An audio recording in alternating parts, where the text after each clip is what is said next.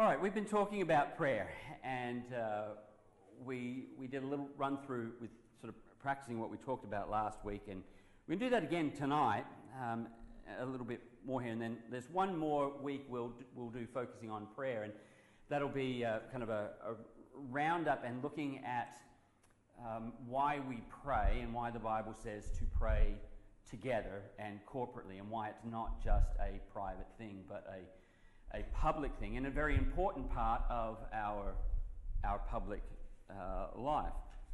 And so we'll work our way through that. John Bunyan, who was a Baptist pastor, one of the Puritan pastors of old, says, "Pray often, for prayer is a shield to the soul, a sacrifice to God, and a scourge for Satan."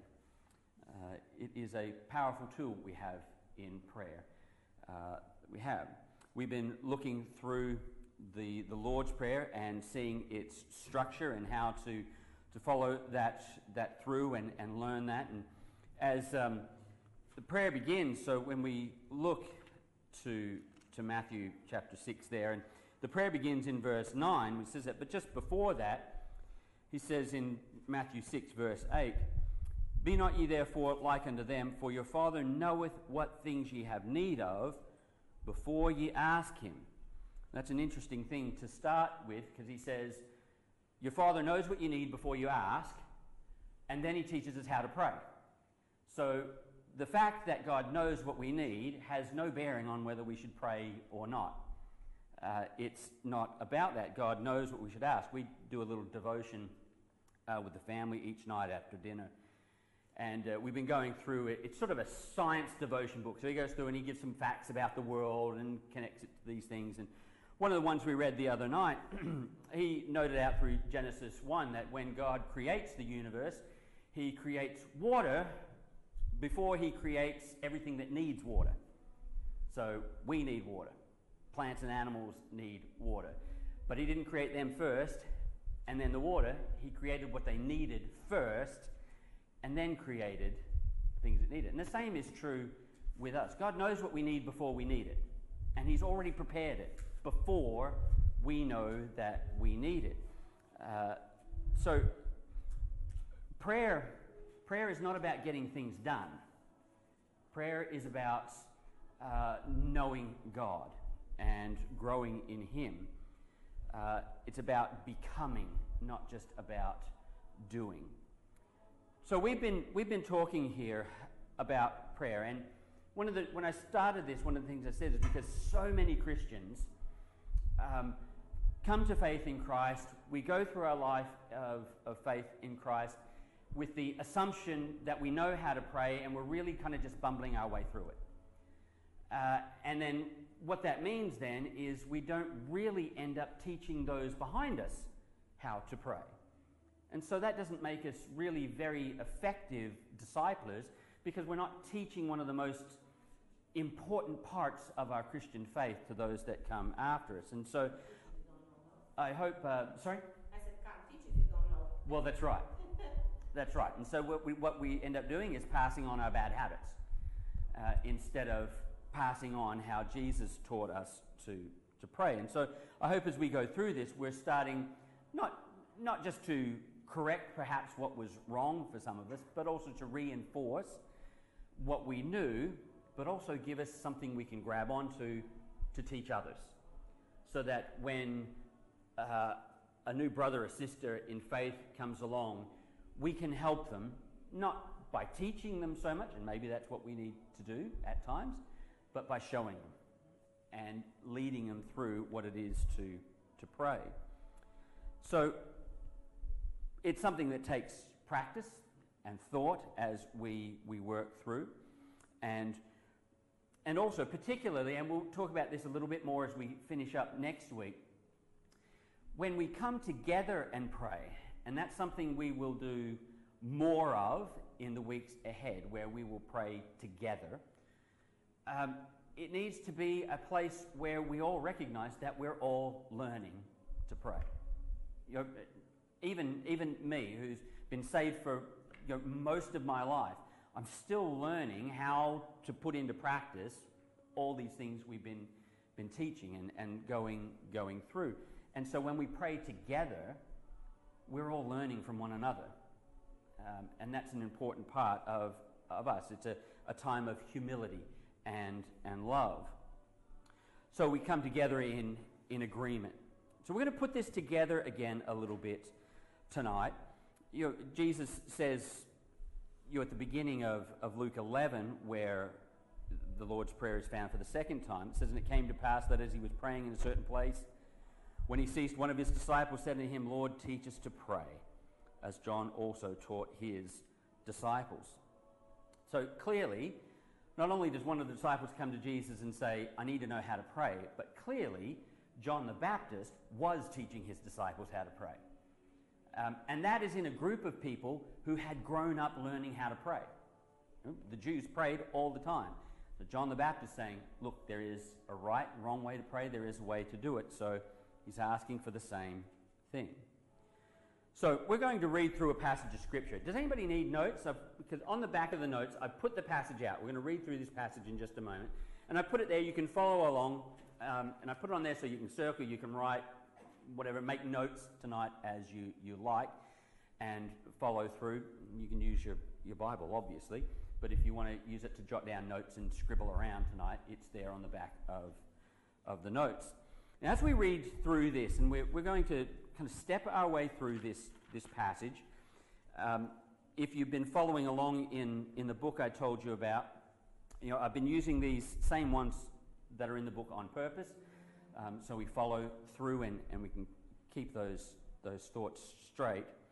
But it's a short passage, 1 Peter chapter 5, and it holds a lot of resemblance to the Lord's Prayer in terms of its structure anyway. So there's a lot here that is similar in structure. So as we read through it and we think through it, start thinking about the stuff that we have been talking about in the weeks beforehand, and trying to pick out some of those things and perhaps jot them down or write down what you think. If, as we're reading, another verse of Scripture comes to mind that cross-references or you're reminded of that, then jot that down, even if it's just a few words because you can't remember where it's at, and jot down the words. Or maybe a song or a phrase comes to mind, write those down. And then we're going to go through each of these steps in the 4 boxes you see on the front, and we're going to make our way step by step so that by the end we'll have a prayer written out in this manner. So let's read through 1 Peter chapter 5. We'll read the whole chapter. Say it's short, but we can follow it through. So it says, 1 Peter chapter 5, verse 1. "Who am also an elder and a witness of the sufferings of Christ, and also a partaker of the glory that shall be revealed. Feed the flock of God which is among you, taking the oversight thereof, not by constraint, but willingly, not for filthy lucre, but of a ready mind. Neither as being lords over God's heritage, but being in samples to the flock. And when the chief shepherd shall appear, you shall receive a crown of glory that fadeth not away. Likewise, ye younger, submit yourselves unto the elder. Yea, all of you, be subject one to another, and be clothed with humility, for God resisteth the proud and giveth grace to the humble. Humble yourselves, therefore, under the mighty hand of God, that he may exalt you in due time, casting all your care upon him, for he careth for you. Be sober, be vigilant, because your adversary the devil, as a roaring lion, walketh about, seeking whom he may devour. Whom resist steadfast in the faith, knowing that the same afflictions are accomplished in your brethren that are in the world. The God of all grace, who hath called us unto his eternal glory by Christ Jesus, after that ye have suffered a while, make you perfect, establish, strengthen, settle you. To him be glory and dominion forever and ever. Amen. By Silvanus, a faithful brother unto you, as I suppose I have written briefly, exhorting and testifying that this is the true grace of God wherein ye stand. The church that is at Babylon, elected together with you, saluteth you, and so doth Marcus, my son. Greet ye one another with a kiss of charity. Peace be with you all that are in Christ Jesus. Amen. Let's quickly have a prayer. Our Heavenly Father, as we come to your word, open our eyes. May we be humble before your word, your Spirit. In Jesus' name, amen. So we're going to follow this 4-4 pattern we looked at last week. So we're reverence, response, request, and readiness, and then back to reverence again, and following it through this passage. Now, we've looked at so last week we looked at a whole chapter. We looked at Psalm 46, and this week we're looking at a whole chapter. Can do it sometimes. It just depends on where you can find what you need and where you're at. But we're going to use this to keep us focused and to get us where we need to be. So let's start there with that reverence. And on the back, I've just put that little diagram there in case you need it with a few hints. So here we are at reverence, which is that question, who is God? Who is God? And I've put on the diagram just a little thing underneath it, just as kind of a starter to help us sort of put that into words. So we might begin our prayer with something like, I praise you because you are. Or I'm thankful because I have seen this trait or this work in my life. So it's that moment where we're going to take some time and just focus and finding a wonder of who God is, that he is both transcendent and personal. The aspects both of his nature and his work that we see of God here. So we ask ourselves, what does this passage reveal to me about God, about his nature? Do I see something about his work or his power in here? So let's think through that, and let's see if we can find, because there are a lot here of aspects that shows us about who God is. And in that first square on the top left of the corner where it says reverence, let's jot some down. What do we see of who God is in this passage?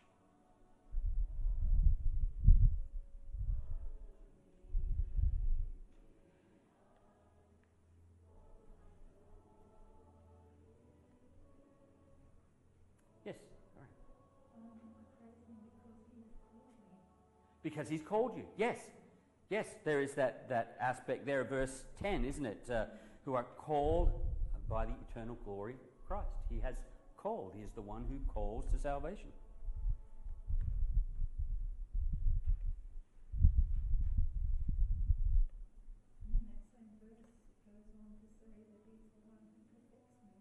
Yes.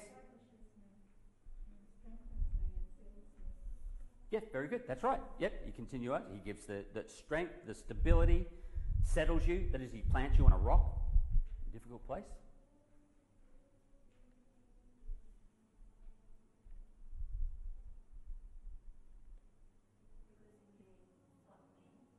Sorry? Because he taught me. Taught you? Yes. Yes.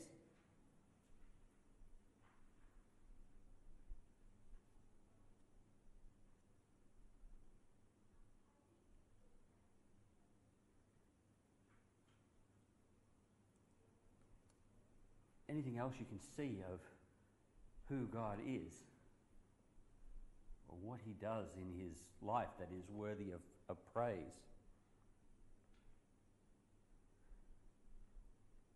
Hey, Joseph. Yes, he is the chief shepherd. He takes care of. Right, he is the chief shepherd.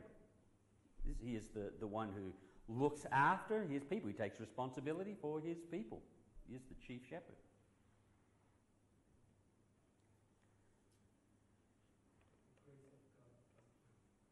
Sorry? Grace? Yes, he's a God of grace. Yes.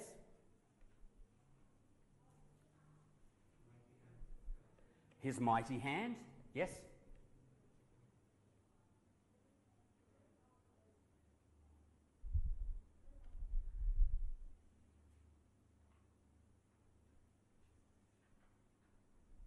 In places like verse 1, the elders which are among you, I exhort, whom also an elder, a witness of the sufferings of Christ. What does that tell us? He is the suffering Saviour. Oh, yeah, my Savior, suffering Savior. Suffering Saviour, yes.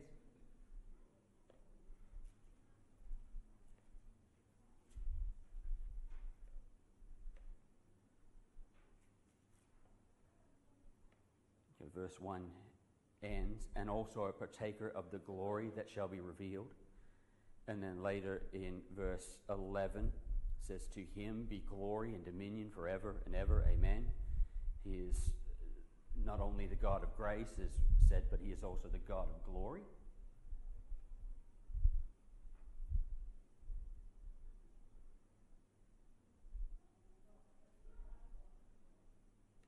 We've seen in verse 4 that he's the chief shepherd. What other things does it show us about who God is in verse 4? The kind of things it says he will do or will be. When the chief shepherd... Sorry, what was that? Right, so he will give crowns, right? So he's a rewarder of his people. He rewards his people. A reward of it. So maybe you read that and you're thinking Hebrews 11:1 or 11:6. Right? He rewards those who are his by faith. But even preceding that in verse 4, it says, and when the chief shepherd shall appear. He's coming back. You know, there's a lot of things you could back in. If he's coming back, that means he's still alive. If he's still alive, that means he's ruling. If he's ruling, that means he's interceding. So the point as we get in this is follow the trails. See what it says. What does it mean that he is the chief shepherd? If he's the chief shepherd, we also see he is the one who places under shepherds to teach and to guide, which is the way that the chief shepherd feeds his sheep. So he feeds us. He gives grace to the humble.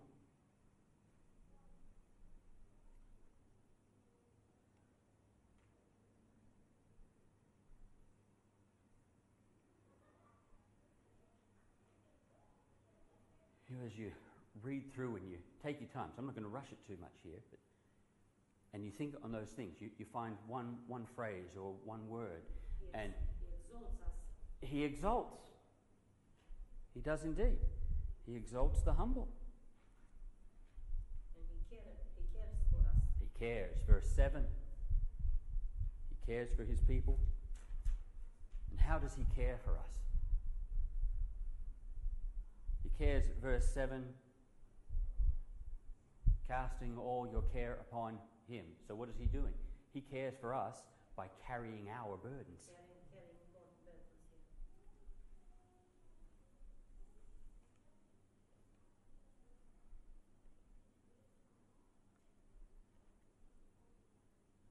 Yeah, we started in verse 10 with being called, and you look at verse 10, but the God of grace, who hath called us where? Unto the eternal glory. It's an eternal call, which for me reminds me of Romans 8:29. The beauty of Romans 8:29 is, whom he called, them he also predestined. Whom he predestined, them he also... whom he foreknew, he also predestined. Those he predestined, he justified. And those he justified, he glorified. Right? So as far as God is concerned, from the call to glory is the same thing. So when he calls you, it's his promise to glorify you, which is verse 10. He's called us to the eternal glory of God. He makes us perfect. Makes us perfect, mature, growing.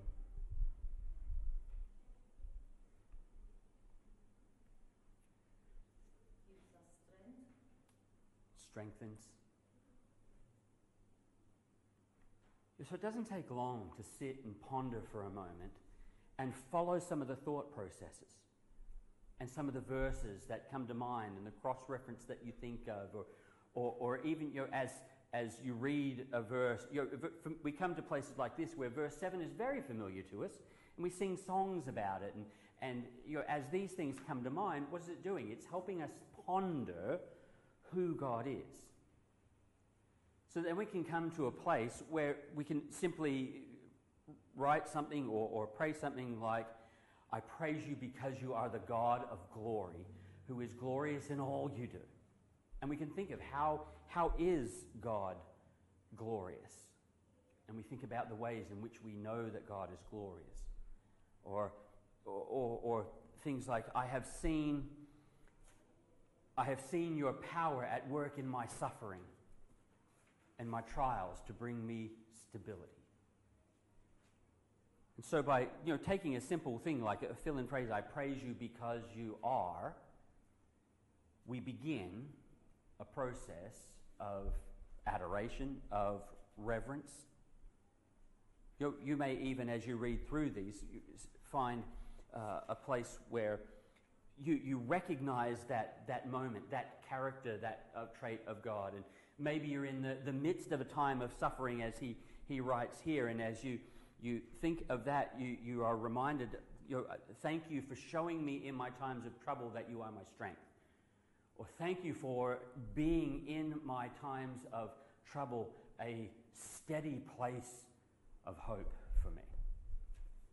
In those places as we begin to see who God is. So as we take a moment to look at those things about who God is and what he does, then that brings us to a place of response. The next thing, to respond to that character. So having found what we see of who God is in here, what does that mean? How does it shape me? As I'm yielding to the Holy Spirit and I'm listening to the Word of God and I'm taking in and contemplating what he says of himself, how do I submit? How do I respond to those things that I have learned about God? So as we look through this passage and we think on the things that it says about God, what are some ways that we see in here that come to mind here about how we should respond to God because of who we've seen God to be?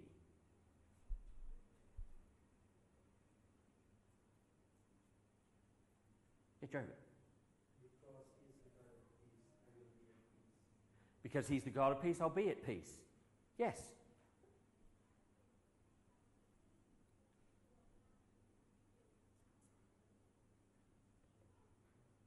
Yeah.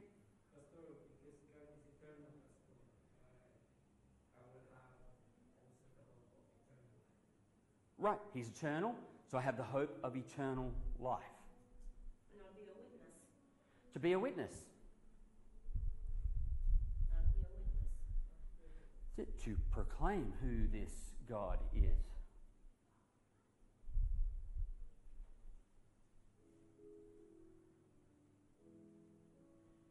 Yeah. Right. Cast your cares on him. To give him your worries. We might, to put other words on it, call it trust. If I'm going to cast my cares, I'm going to trust. So how can I cast my cares on him? How do I do that? What does that mean?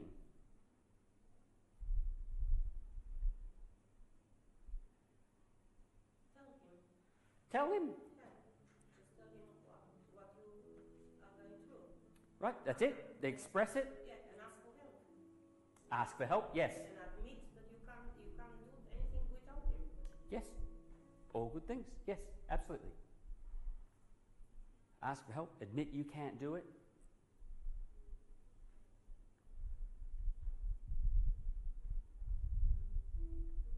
Obey what he says.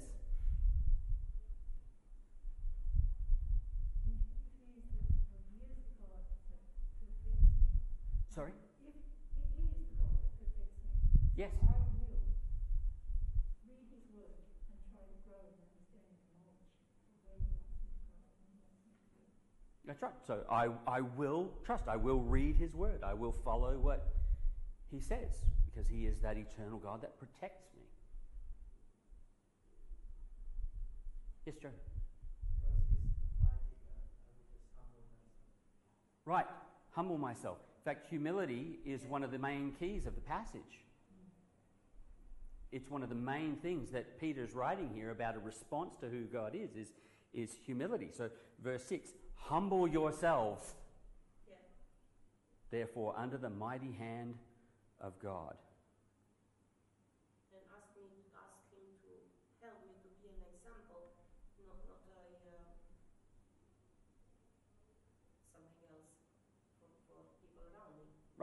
Yes, to be an example. As a commercial pastor, the biggest gap is the chief shepherd Sure, ask guidance. He's the chief shepherd. I can seek guidance from him. even to his word pastor asking guidance and wisdom pastor from what it's meant. Yeah. Yep, that's right.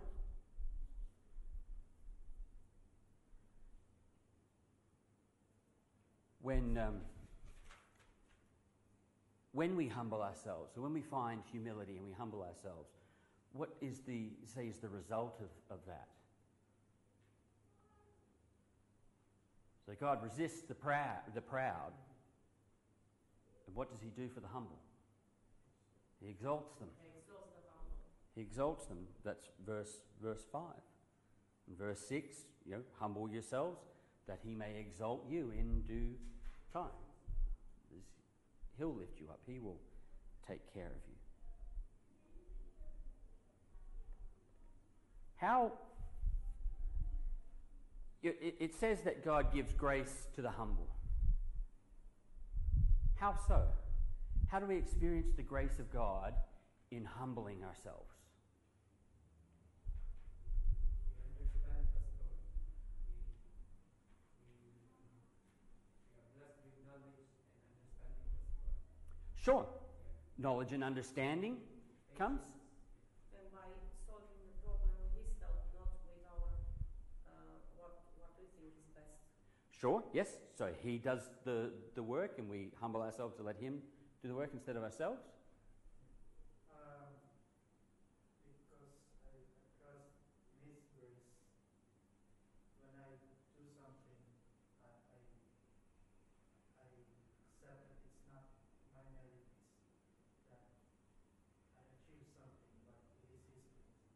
Right. Yeah. So the things that the good that comes out of it, the things that happen are not because of me, but because of what God has done. It's his merit, not my own. Not mine. Yeah. By humbling also the Lord is to bless us with spiritual blessings, Pastor, which we do not know before, because we were proud and so when we were in sin, we never knew about His goodness and His saving grace, Pastor. But when we humble ourselves, so we repent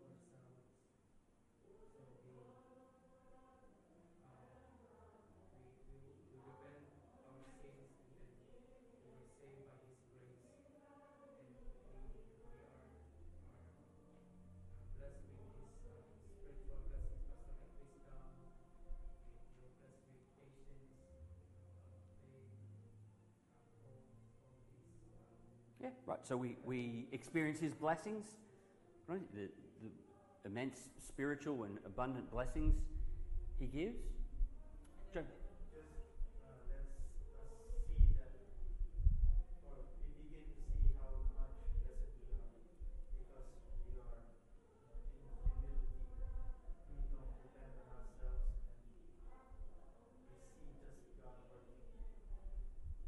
Yeah, we see. Yeah, that's right. We see God at work and realize how blessed we are. How do we see some of that work? So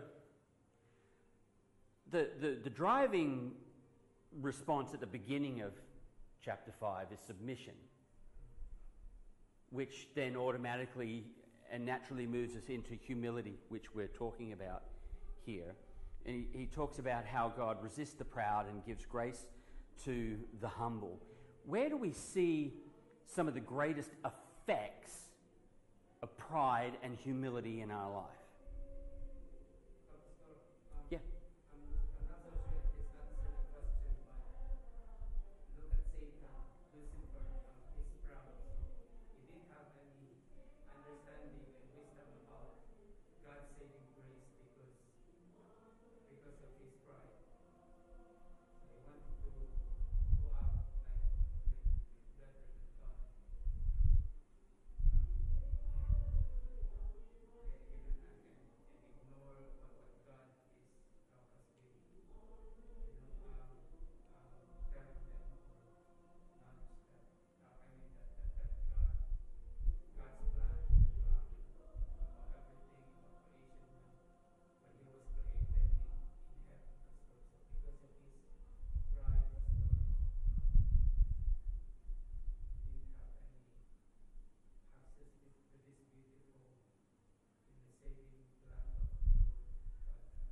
So like Satan in his pride lost everything that was good and beautiful.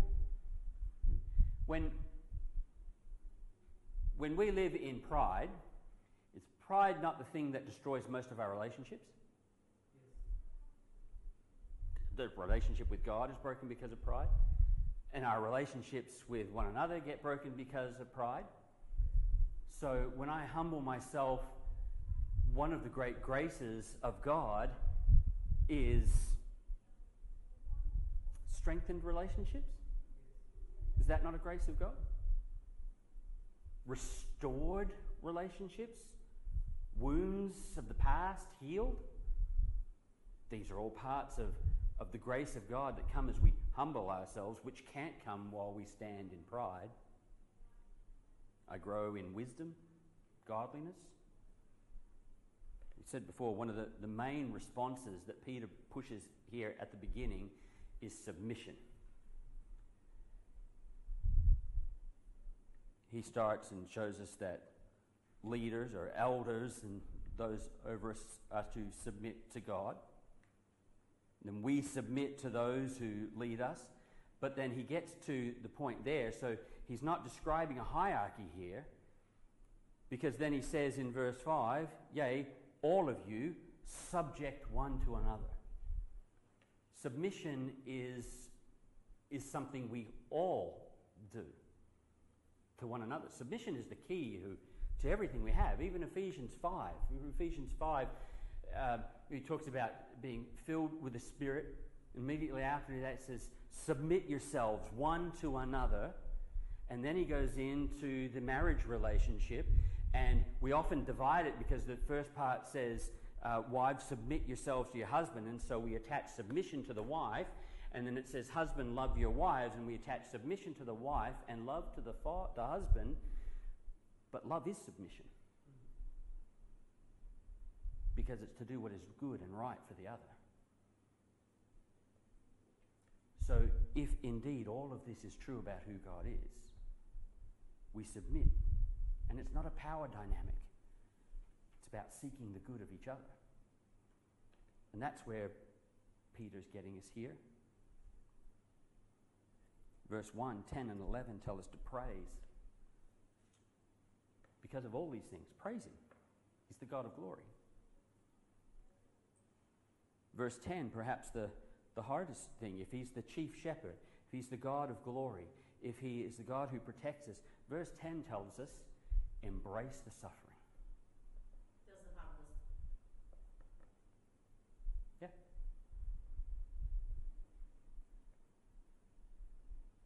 Right, because he says, after that ye have suffered a while. And he says, God's going to take you through suffering. If we have to think all the time how he suffered, because we never suffer like him. Yeah. Yep.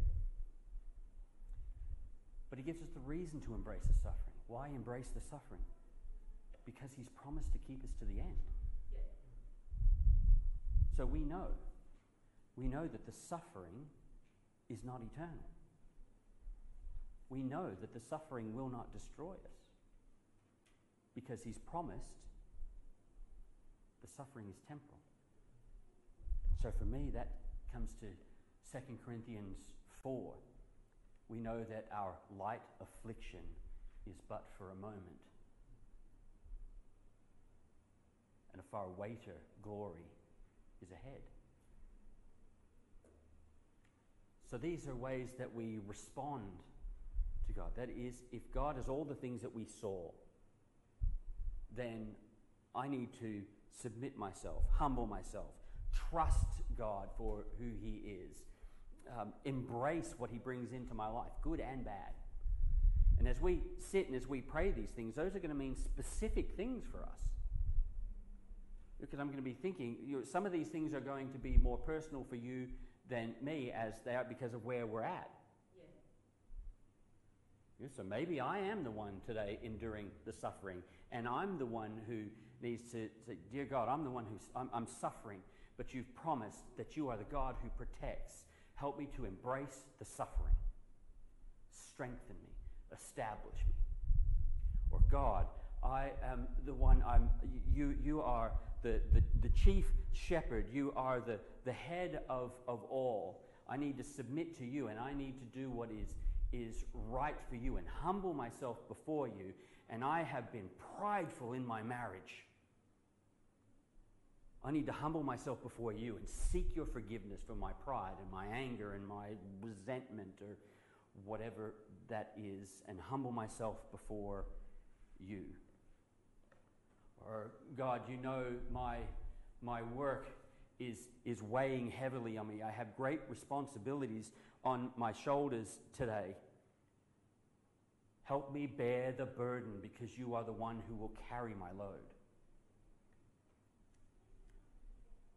And then, and maybe we're moving already into that, because they do move together a lot. We come to this moment of request, and they are going to mold into one another, as they ought to, as we go through into the requests. And we begin to think about, how does what I've seen about God and the way I need to respond to him, how does that change the way I need to pray about things, or affect the way I need to pray about things, about myself or about those around me? You know, we've got a number of things, you know, on our prayer list of things to pray for, and maybe you've got it out there, or things you've got there. John, how's John with his back? Still struggling. Right, so John's struggling with his back, and the Kims are still in their visa issues, and hopefully light at the end of the tunnel, but not yet. And there's an election coming up, and we've got wars in the world which are affecting things, and not to forget about our brothers and sisters in Afghanistan and China and other places like that. Matt's travelled across to another country and exploring new opportunities of relationships there, and Kevin and Lauren and the glorious future they have together. Kate's got her Bible study with the women down in Hopeton and trying to minister to people there. And so we've got all of these things that we know need prayer. And as we come here, and we could stop and we could go, okay, I've got my list, I've done my praise bit, now let me just go through the list. Or I could say, all right, here's my list. How does what I have just read shape how I will pray for some of these things? Instead of just now trying to make up what I think needs to happen in Ukraine, or what I think needs to happen in our elections, or how I think Kate can minister in Hopeton, how can I see God leading me to pray for what's here? Like Jesus said, your Holy Father, not mine. That's right, for his will. Right, so if I'm thinking about the brothers and sisters in the Ukraine and in Russia and in Afghanistan and China, which are under pressure, I'm thinking, God, you are the God of all grace.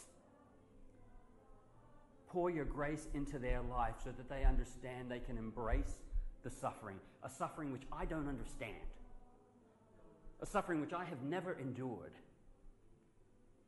Help them to embrace that and to know that you are their strength, their stability, to give them the security that they need. See how instead of separating these things but joining them all together, it gives us a new depth to our prayer.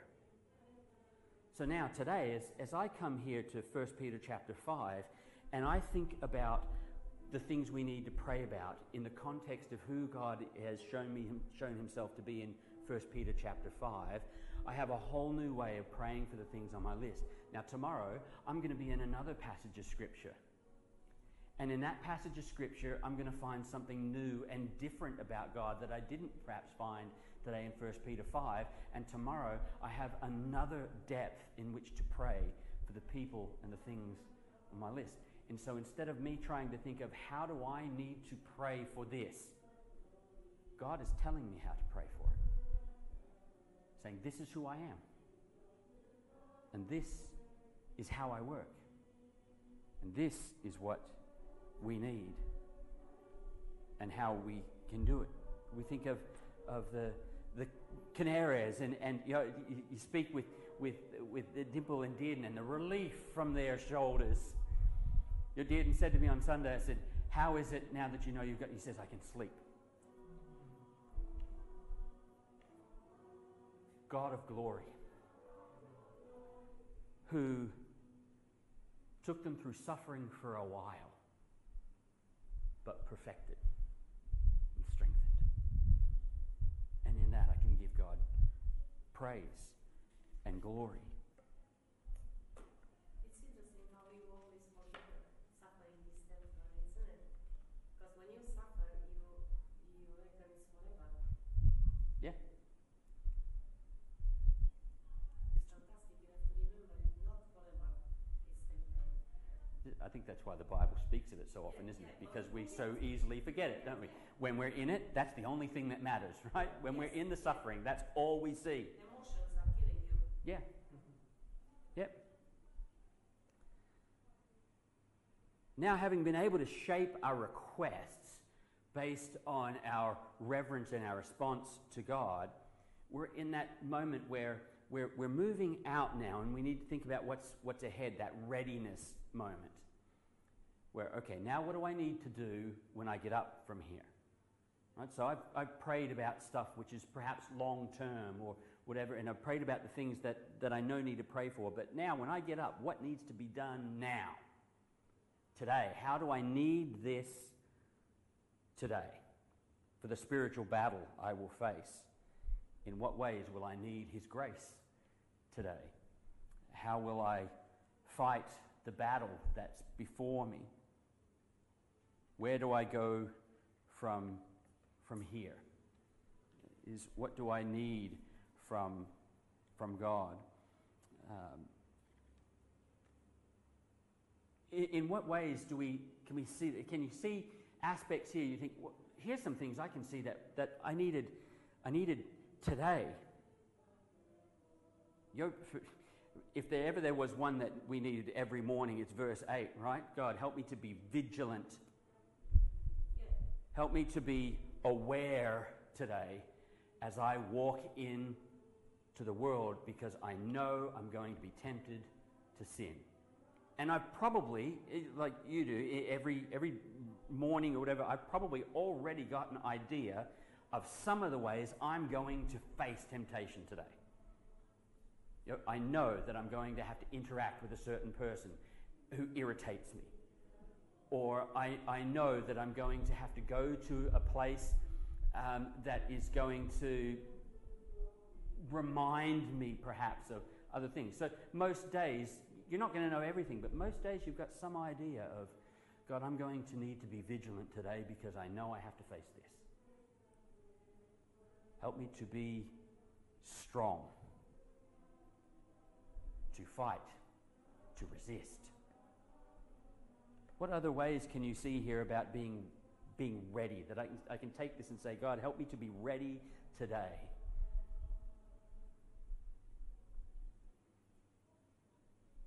Not to give up. Not to give up. To trust God and not to give up. Yeah. God, help me not to be weak and to give up, but to recognize you're my strength. Yeah. Pastor, to pray for our own weaknesses, Pastor. We know our weaknesses, Pastor. So instead of, for me, Pastor, instead of thinking about the what ifs, I would pray to God about my own weaknesses, because I don't know the future, and I can only act upon the present situation. I can think of many things, but I do not have the capacity to know what is going to happen. So, Yeah. for me, Pastor, I would pray to God for my own weakness, Pastor, because I know my own weakness, and those weaknesses that people also tells me that I'm weak. even though sometimes it is hurtful, Pastor, to hear negative feedbacks, but if that is the feedback of the people that you know about because they told you so, I would pray for that weakness, Pastor. Well, that's it. That's that battle between pride and humility, isn't it? Yes, Pastor. God, when I'm corrected, help me not to be proud, Yes. defensive. Help me to be humble, submissive to what is true and right. Yeah, because if you're being proud, Pastor, you actually see yourself better than anyone else. Also, Pastor James Manning, he taught us, because I didn't know, to pray for others and others to pray for us. And when I apply, it's working. It's fantastic. I mean, to put your heart and to put yourself in their position, in their problems, instead of concentrating on what's wrong with you and what's wrong with your problems and rubbish like that, because then you'll never end. You'll never end and you'll never pray for anybody. Well, that's right, because we're naturally self-centered. Yeah. Once we start praying for ourselves, that never really ends, does it? Selfish, yeah, there's no Yeah. end. So I apply straight away when he said, I thought that makes sense. Let's Yeah. do it. And it's working. And Yeah. God is answering the prayer. Fantastic. That reminds me, of verse 12 and 14 at the end. It says, "But by Silvanus, a faithful brother unto you." Or then verse 15, "Greet you one another with a kiss of charity." To me, those say things, like like Silas there. Be a faithful brother. Be a loving brother, from verse 14. So how can I be a faithful brother, a loving brother today to my family in Christ? How can I minister, share to one another? Sorry? To listen to Yeah. brothers, so like in fellowshipping, that's what we talk one another. We ask questions, how are you? And then they tell us their problems. That's it. Listen. Yep. And pray for it, Pastor. Yeah. To forgive them. Be forgiving. Yeah. Yeah. And I don't have to tell you, in all of those things we've just talked about, there's probably 1,000 ways already you've thought of today that I needed that today. Or there was a place where I needed to be forgiving today, or I needed to be loving today, and I thank God that I was that loving brother or sister today in the way it was. And then we come back to that reverence. Always finish where you started. Because the whole thing is about God. So we're not leaving it with ourselves. We're bringing ourselves so that when we leave that time with God, we are leaving with God. So come back.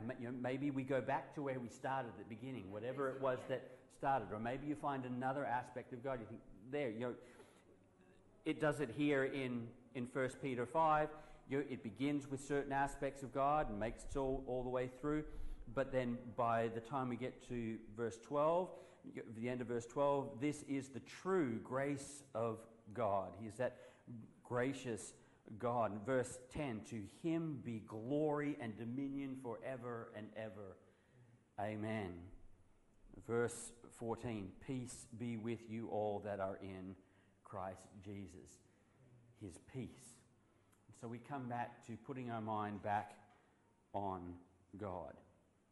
So now we've come away. Now that we've gone through all of that, you can see at the bottom of the page, there's just some fill in blank. Maybe you filled them in already, but at the bottom, just if you haven't already, fill in that bottom. So write a prayer, and that's what this is about. We get to the end, and that's why I say when you do this, when you sit down in your times with God, have a pen and a paper with you, and write it down, and keep it there, and then. Your prayers can be as simple as taking that format of fill in. I praise you, God, because you are. And you can do that.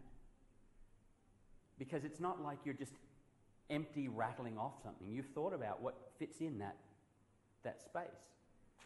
You've been moved by what fits in that space there. So then by the end, by the time I've gone through all of this, and it's not always going to take as long as we've taken now, because we've done it as a group and we've talked a lot, and sometimes it'll take just a few minutes depending on what you have, and sometimes it'll be longer than that. But by the end of the time you've done it, you have your prayer. And your prayer isn't just sit down and say a prayer. Your prayer is scripture saturated. For so many different reasons, we've come to believe that this idea of our devotion time with God is read our Bible and pray. Like they're two different things. It should be the same thing. So when I sit down in the morning to read my Bible, that is what my prayer is going to be. What I've read in the scriptures. So I don't have to sit there and read my Bible and think about it and maybe write my journal about what I've learned and then do something different in my prayer. It's what I've done when I've sat down and done this is I have studied the Bible, I have learnt something about God, and I have genuinely prayed. And I've done it as one whole thing. Instead of step 1, step 2, step 3. It can be done in a moment, or it can be done in a long time. And then you have your prayer. You have your prayer. So what I'm going to do tonight is, since you've written your prayer there, we'll take a moment. And I'll leave it for a moment of quiet so you can pray. And you can respond to God as you have seen there quietly. And then I'll give it a couple of minutes, and then I'll close us in prayer this evening. So let's take a few moments to quietly